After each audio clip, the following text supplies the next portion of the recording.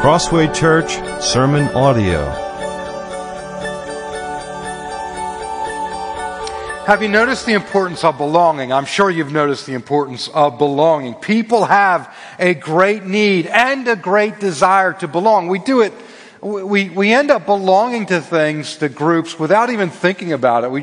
We end up connected in certain places, connected through interests or identity, and we talk about belonging to certain groups. Sometimes we use that phrase, finding an identity, or having a sense of purpose, or being part of a team, or there's other phrases that talk about belonging. People look to belong at work. Certain groups within groups at work, or just the work that they do in general. They identify with that trade or that industry. People belong in families, obviously, or through recreation, like sports, like who's your team type of thing. There's a belonging there, or because of topics. People take up certain topics. Sometimes you wonder if that topic is even really meaningful to them, or if it really has to do with just wanting to belong to a group, and so they take up a certain topic. Even today, you have victim groups. People belong to victim groups, and they identify themselves in that way at times. And certainly people belong in the church, right? Look at us. We're a local church. And this isn't all bad. It's not bad to want to belong. It's not bad to belong to a group. It has so much to do with how the Lord has made us. And so let me repeat it. If you have a desire to belong somewhere, that's not bad. It's good. It's right. In fact, it'd be a greater problem if you had zero desire to belong anywhere. Usually that's indicative of tremendous hurt and perhaps bitterness. It's not a problem to want to belong somewhere. It's not a problem to belong somewhere. The real question is, what do we end up belonging to, and why? Why do we want to belong to that group? Why do we end up belonging to that group? Those are the kind of questions we need to ask sometimes. Now, today we begin an 8-week series on biblical fellowship. We call this course on biblical fellowship, we call it the Experience course. It is part of our membership process. So, as Quay pointed out, the Explore course, that 10-week course. Well, after that, we do the Experience course. And the Experience course is really an orientation to our small groups. We have a system of small groups as a church where we try to be intentional in our fellowship. And by the grace of God, I think it's very effective. It's not perfect, but it's very effective. We're very grateful for our small group leaders. And this course is meant to be an orientation to help people understand why we do it. We teach on biblical fellowship, and they give a little taste of what it's like. And we teach on these principles of biblical fellowship. Where does fellowship come from? And what is fellowship? And what does it entail? Today, we're going to begin teaching through these on Sunday mornings, and this is our first session, Gospel-Centered Fellowship. Some of this material should be familiar to many of you. You should remember some of it. At least I hope you do remember some of it. But we'll come by way of reminder as well. Let me capture what we're after in this sermon today with this. Belonging to one another begins with belonging to Christ. Belonging to one another begins with belonging to Christ. You see, fellowship with one another, relating to one another as Christians, has a prerequisite. And we shouldn't make a mistake. It's not simply available to just anyone. People outside of Christ should be able to identify that we have something together that they don't share in yet. We want them to share in it, but they don't have it yet. And it might sound strange to say it's not just available to anyone, because that sounds a little bit exclusive, doesn't it? Or a lot exclusive. But in reality, let's be real. Let's connect to reality. Belonging to anything requires that lines be drawn. In order to have belonging, there must be inclusivity and exclusivity. Any group, whether it's a good thing or a bad thing, a good group or a bad group, it draws its lines of inclusion based on certain criteria that determine whether someone is part of that group or not. That's not just Christianity, although it's certainly true of Christianity. It's true of every group. For instance, for something as simple as being a fan for a sports team. So let's say someone here is a Dallas Cowboys fan. We know immediately they have bad character and judgment. We're sad for them. And they belong to that group. I'm just kidding. It's fine if you're a Cowboys fan, I guess. But even to be a fan of a team, right? You need the whole idea is you need to have an affinity for that team. And that's all. I mean, that's really all it takes, right? And anyone can declare their affinity for any team. But nonetheless, there's a belonging at that point. And the moment you belong to that group, you kind of get excluded from certain things. So you really can't be an Eagles fan and a Cowboys fan. I'm sorry. They're exclusive to each other. But take something else. Take something as broad as belonging to the human race. Everyone belongs to that, right? Yeah. However, it does require that you don't behave as an animal. Right? I mean, if someone were to murder other humans, then they end up isolated from the rest of humanity. Hopefully at least through jail. So to belong to the group of humans, you need to be born human. But you also must not harm the group.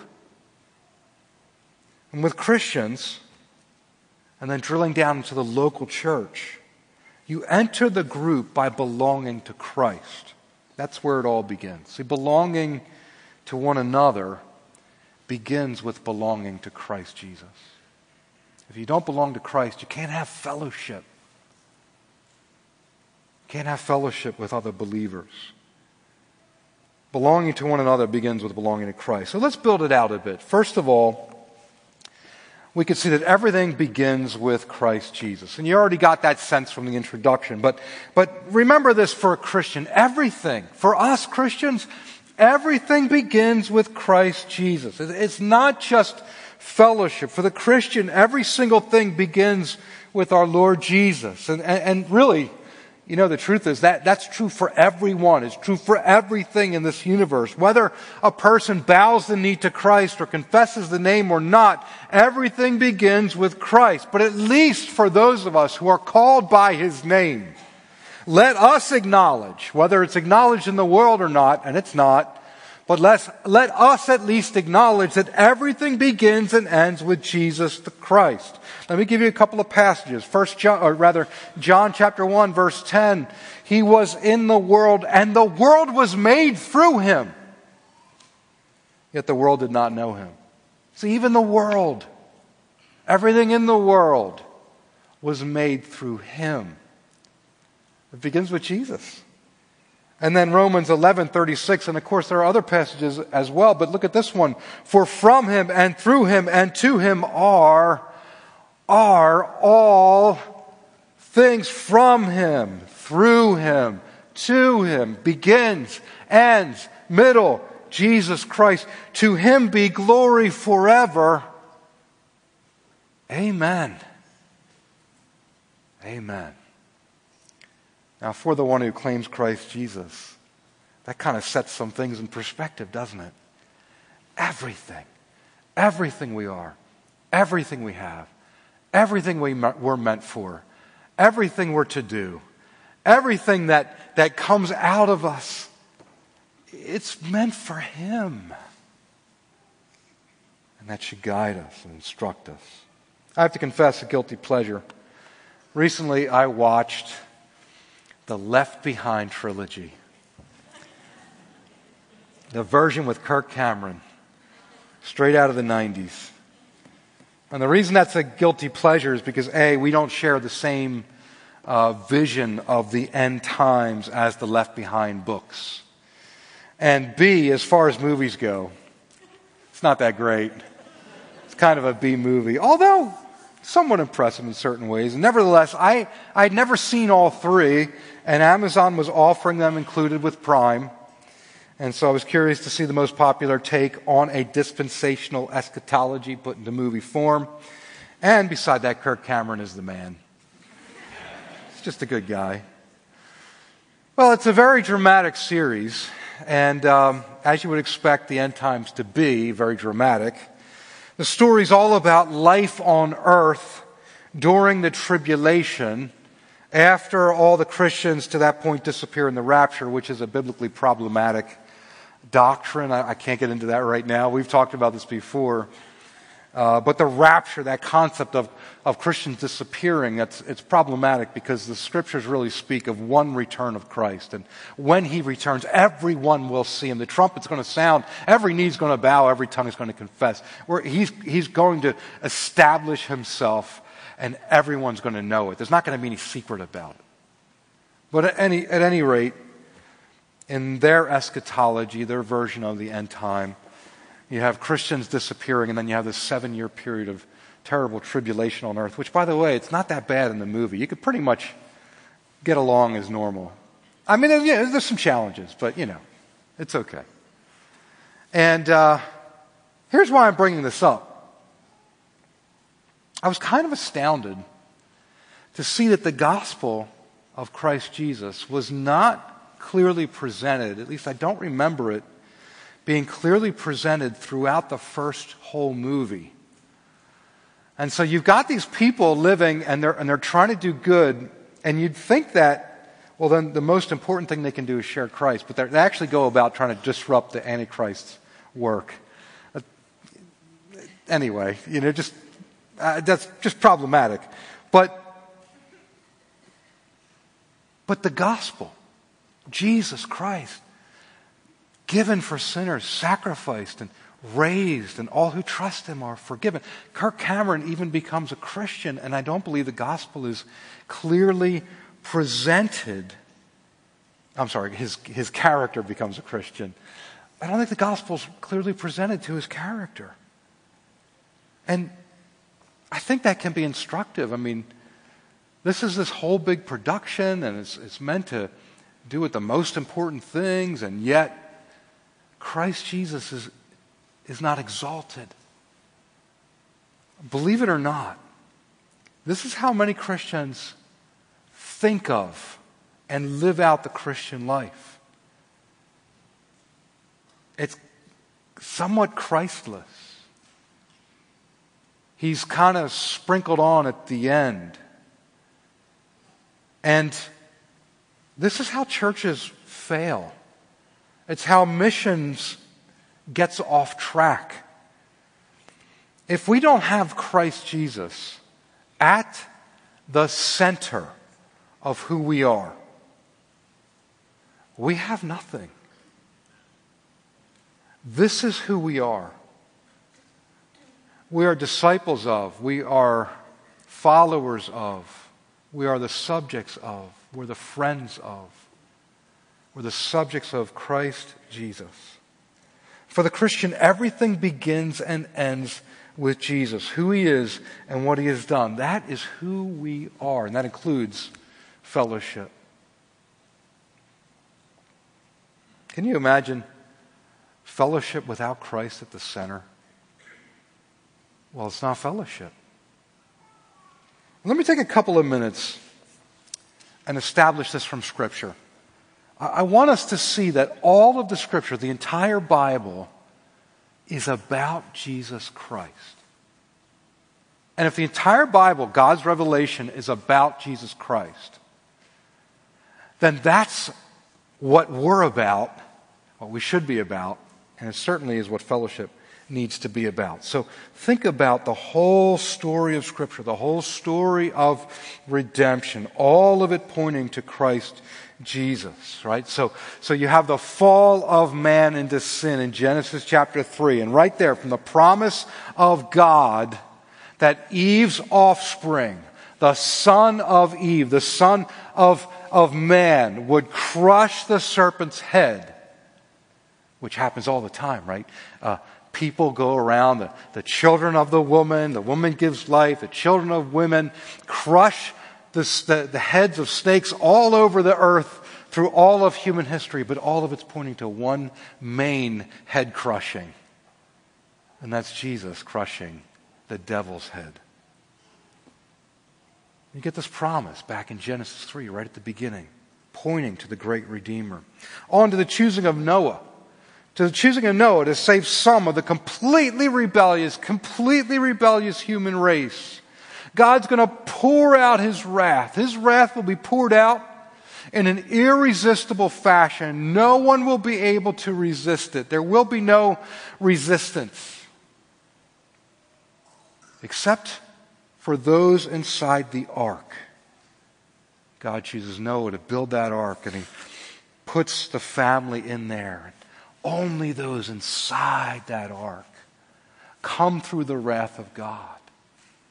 This is early in Genesis, but it's a picture of the ultimate final judgment that's to come. And only those in Jesus Christ will be saved through the outpoured wrath of God. Only those. It goes on to the choosing of Abram, who would be the father of a people. Humanity has rebelled against God, so God chooses one man, and He's going to create him as Father Abraham. And that nation will be different. There'll be a peculiar people on the face of the earth, and they will proclaim God upon the earth and be His light to all the nations. And the whole world will be blessed through this nation. The world was blessed. They could see. And Israel at its best pointed to God and His righteousness as they reigned from Jerusalem, David and Solomon in their splendor. But the real blessing of Israel comes through the birth of the Savior, Jesus Christ, a King who reigns on the eternal Mount Zion, and that all that go to Him will be saved. Goes on and on to the establishing of the people Israel, as I mentioned, ultimately, but even before that, right? They go to Egypt and they're enslaved there, but God takes them through. He takes them through the Red Sea, which is like a baptism. He takes them to Mount Sinai, and He gives them the bread. It's like coming to the Lord's table. He gives them manna in the wilderness, and they come to Mount Sinai, and God gives them His righteous decrees and teaches them what righteousness is through the Ten Commandments and the other laws, and He makes them a nation that all the world's supposed to be blessed through. And this goes on, and I won't take time to keep going through the prophets, through John the Baptist, who's really the last of the Old Testament prophets, into the ministry of Jesus Himself, where the sick are healed, the blind can see, and the lame walk again, and the good news is preached to even the poor, even people like us. All of it pointing to Jesus. All of it pointing to Jesus. All of it pointing to Jesus. At the crucifixion, Jesus says it's finished, and the curtain in the temple is torn. The separation from God, between God and man, is gone in Christ. The church explodes on the face of the earth, expands throughout to the ends of the earth, all the way to Lancaster, Pennsylvania, to this very room where you and I sit under the teaching of the Word of God and hear the gospel of Jesus Christ proclaimed again.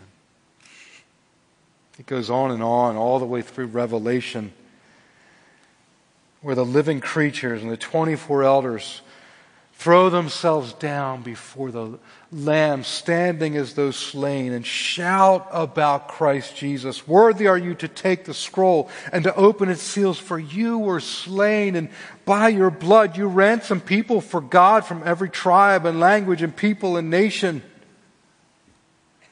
Can you see? All of the Scriptures point to Jesus Christ. Now, when Quay mentioned the Explore course, when we teach the Explore course, we try to make this point to everyone who becomes a member of Crossway. We want everyone to know this coming in, that we're about Christ Jesus. And so we want Christ, who He is and what He's done, to be at the center of all that we are and all that we do.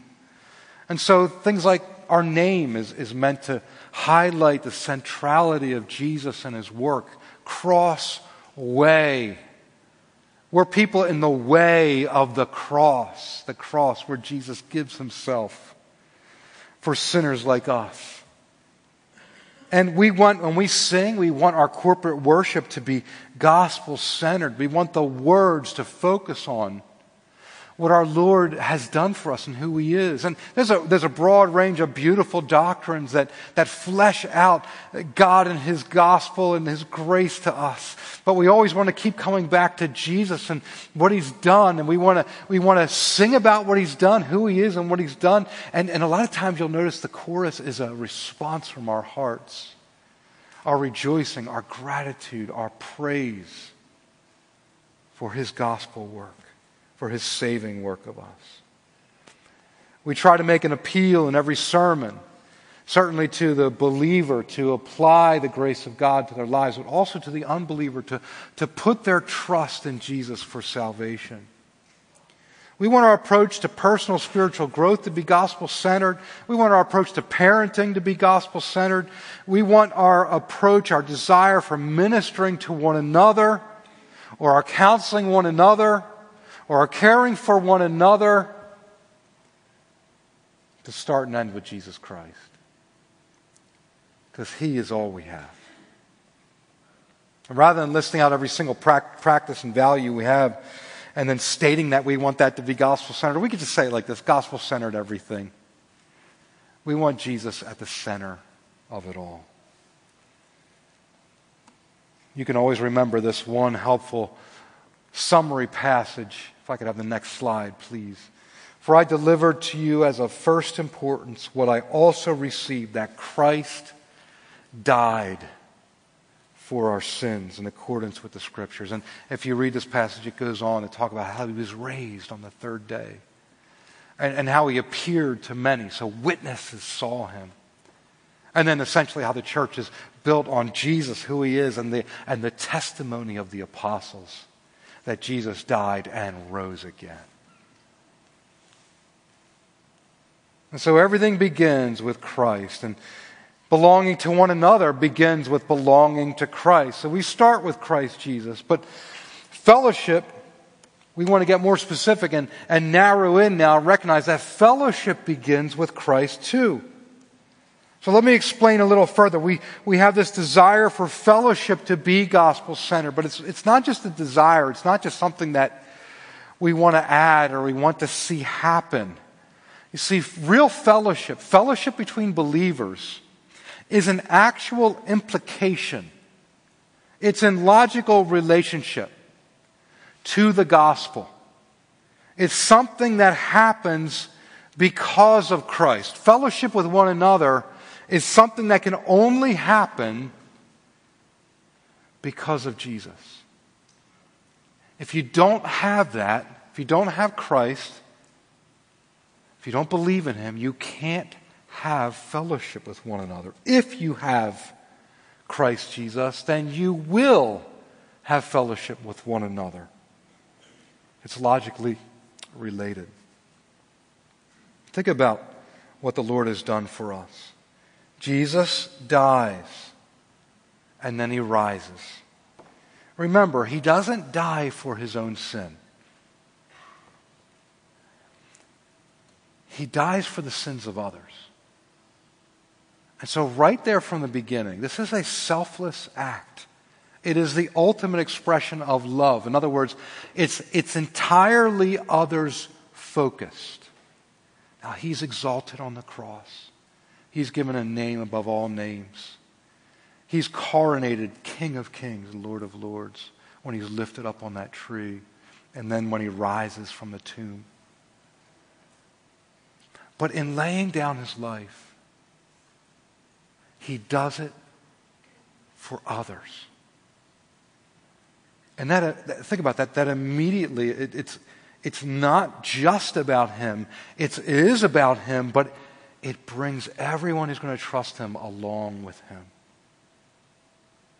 It is fundamentally corporate. It's fundamentally unified. So He dies and He rises. And then everyone who calls on His name dies and rises in Him. And forever, this is our reality, and we're united to Him in that. The Scripture even says that we're seated with Him in the heavenlies. There's a reality to this, that if you have Christ Jesus, you're not just here, but you're with Christ always. Even now, as He's awaiting His return, there is something elevated about our existence, something ascendant about it, something beyond about it. It's the reality of our situation. And because we're united to Him in a way that is spiritual and powerful and transcendent, because of that, we're united to one another in a spiritual and powerful and transcendent way. It's a way that transcends what we can see. I want you to think about this, because I know it doesn't always feel that way. Think of the bonds of family. You know, it's so fascinating to just consider the idea that we have life. We have life, but we didn't give it to ourselves. We didn't go out and work for it. We didn't attain it. It was given to us. It's a gift. And when we were given the gift of life, we were born into a home, born to a family that we had no say over. Not one of us chose our earthly father or our earthly mother. We had no say in the matter. And no matter whether we like it or appreciate it or not, that is true about us. Who is your father? Who is your mother? These things are true about us, and we can't change it. It just is. Some of us may even struggle with that. Maybe some of us had challenging relationships with our parents. Others rejoice in that reality. They had good relationships and they benefit from their fathers and mothers. But nonetheless, we can't change it. This is true as well, and in an even stronger, more potent way than your familial relationships. When you belong to Jesus Christ, when you're united to Him, that bond is stronger than the reality of who you were born to on earth. Remember, all things are from Him and through Him and to Him. Your earthly parents are secondary in regard to your relationship to Christ Jesus, which is even a greater bond and stronger. Whether we feel it or not, that is the reality. It's that strong. And that's why fellowship with Christ, that's where our fellowship with one another, it begins with Christ Himself. We're that connected to Him. And therefore fellowship with Christ and then therefore fellowship with other people, it's not something we just simply add. You know, it's not like, I think my body needs vitamin D. I don't have enough vitamin D. I better take some supplements. I go to the store and I buy supplements and I put it in a place I don't forget, and I begin to take that supplement. I add it to my life. I just begin supplementing. Now, Christians don't supplement with fellowship. It's core to who we are. We have to fellowship. We must fellowship. We are in fellowship with Christ. We will demonstrate that fellowship by fellowshipping with other Christians. It is the living out of our faith in Christ Jesus. You see that? It takes faith to have Christ. How do we access the grace of God? Through faith. We believe that He's the Son of God. And in believing in His name and confessing Him and turning from our sin and being baptized in His name, all those expressions of faith, we're brought into relationship with Jesus Christ, a bond that cannot be broken. It's the same way in fellowship with others. It takes faith now. I belong to Christ Jesus. I'm in fellowship with Him. Let me believe that therefore I am in fellowship with my brothers and sisters, and let me behave accordingly. I thought this quote from A.W. Tozer might be a little small, but I think you'll be able to read it. I thought it was helpful. Has it ever occurred to you that 100 pianos all tuned to the same fork are automatically tuned to each other. They are of one accord by being tuned not to each other, but to another standard to which each one must individually bow. So 100 worshipers met together, each one looking away to Christ, are in heart nearer to each other than they could possibly be were they to become unity conscious and turn their eyes away from God to strive for closer fellowship.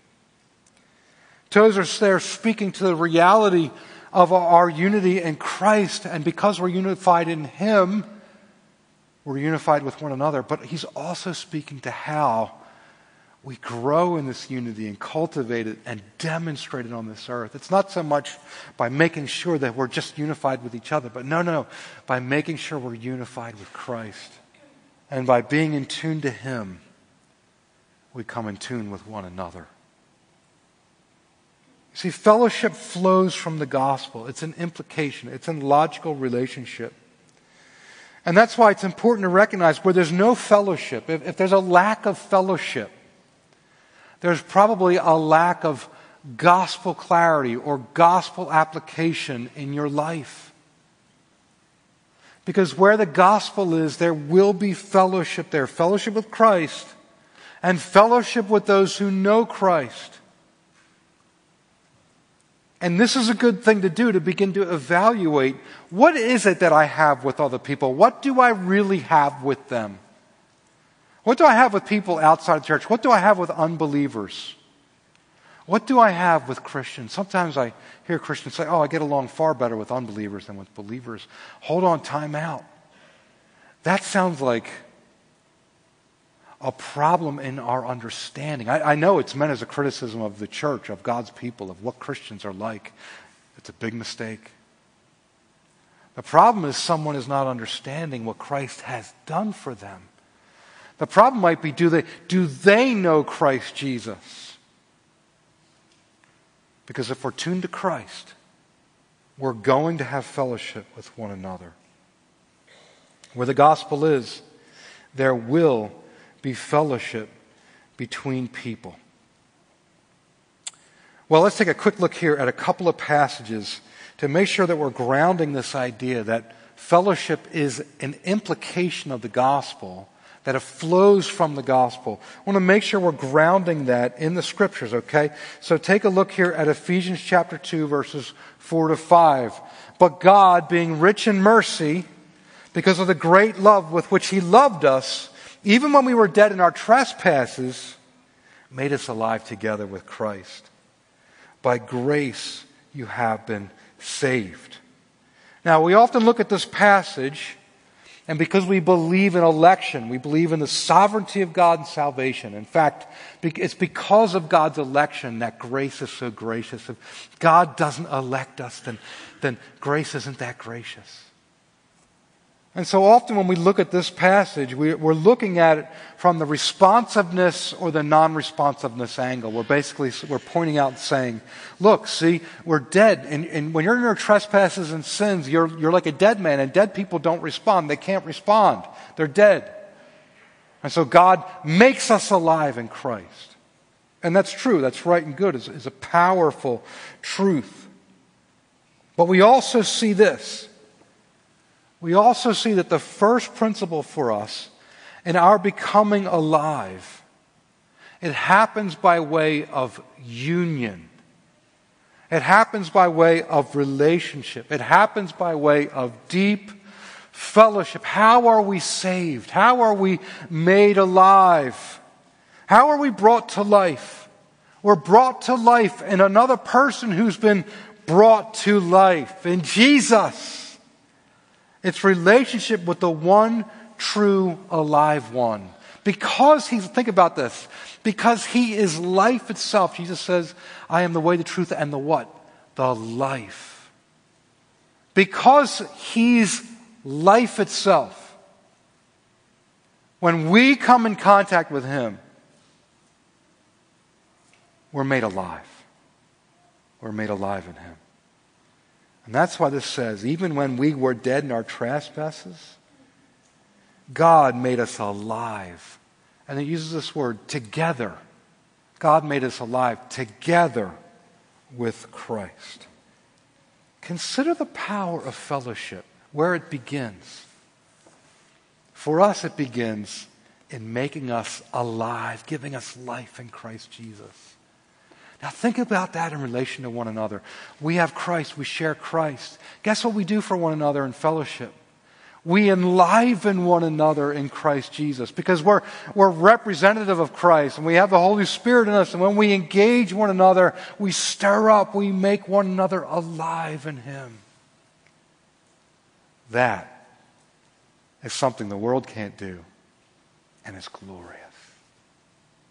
Think of when your heart is stirred up and hopeful in the Lord Jesus and hopeful in this world, hopeful in spite of all that may be going on, hopeful even though there are dark and difficult times and dark nights, even in those times, because of Christ Jesus making us alive in Him. And then when we get together and we encourage one another, we make one another alive in Christ as well.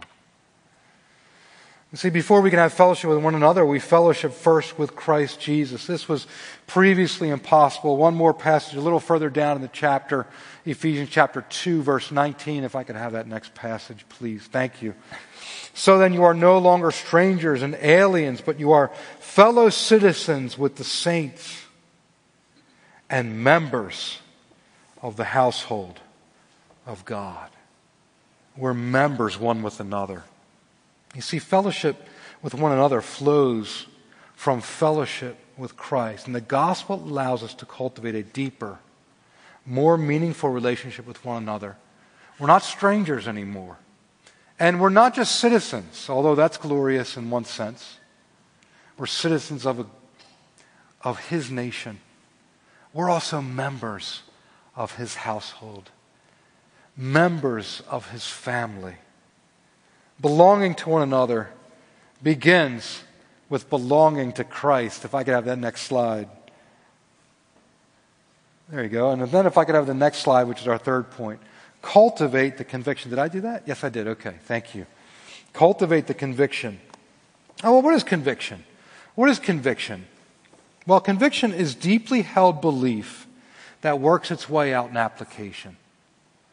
And conviction is that whole idea of being a doer of the word and not just a hearer. Right? We all have this category when if someone does what they're supposed to do, we appreciate that person, don't we? Love that person. We say that person's faithful, or that person is diligent, or we can count on that person, or that person keeps their word. It's one of the most glorious things when someone consistently does what they're supposed to do. And then the opposite is true, right? When someone doesn't do what they're supposed to do, they become a burden. They become someone you can't rely on, someone you have to check up on, someone that when you're counting on what they were supposed to do, you're thinking to yourself, I don't know if it's going to be done. We'll find out when we get there. And when we ourselves are like that, when we're unreliable, we feel that. We feel the negative of that. We feel the condemnation of it. And we want to grow to be more diligent. It's that integrity. It's bringing it together. It's being a doer of the word and not just a hearer. That's what it means to have conviction. It's one thing to say, I believe something. It's another to live in such a way that demonstrates that belief. And so that's true of fellowship as well. We know that fellowship begins with Christ Jesus, and it begins with the gospel, and we've got it. It's ours. We have fellowship with Christ, and therefore we have fellowship with one another. But do we do that? I can't help but commend you and thank you for your example in this. Over all these years, Crossway Church has had small groups where we've meant to be, sought to be, worked to be intentional in fellowship. You're doing it. And even outside of our small groups, there's much fellowship happening in the life of the church and even beyond with other believers. Praise the Lord for all the fellowship that is happening. But we know that there are some, and we know that there are some times when many of us, or even all of us, fail to cultivate the conviction of fellowship as we ought to. Let's keep in mind, God has a concern that Christians live in fellowship. Look what He's done to achieve it. He's given His Son and starts salvation by unifying us and Him. It's a deep fellowship that we share. So therefore, what should we do in response? Look at Ephesians chapter 4, verses 15 to 16. Rather, speaking the truth in love, we are to grow up in every way into Him who is the head, into Christ, from whom the whole body, joined and held together by every joint, with which it is equipped, when each part is working properly, makes the body grow, so that it builds itself up in love. This is such a powerful passage. You look at that and you think, you wouldn't necessarily think that the body would build its own self up. And yet, part of what this is saying is the way God has made us, because of what He's done for us in Christ Jesus, and what we have, the capability we have in the Holy Spirit, that when we're doing what we ought to be doing, we grow mature. We grow strong. And what is it that we ought to be doing?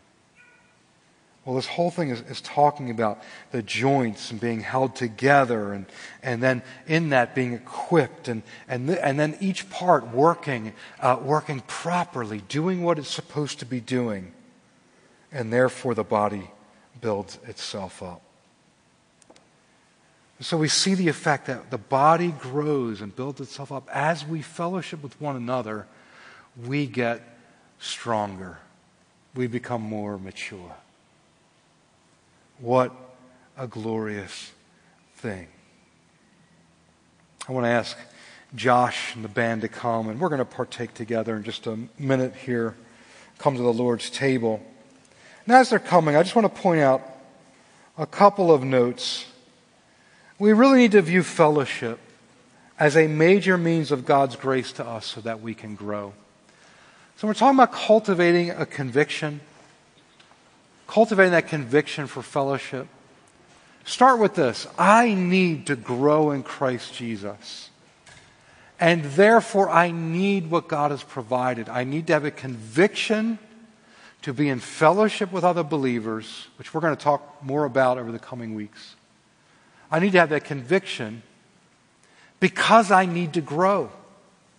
And God has given fellowship so that I can grow. So let me take my role, let me take my part and work to grow together. You see, belonging to one another begins with belonging to Christ Jesus. For more information, head to our website at crosswaypa.org.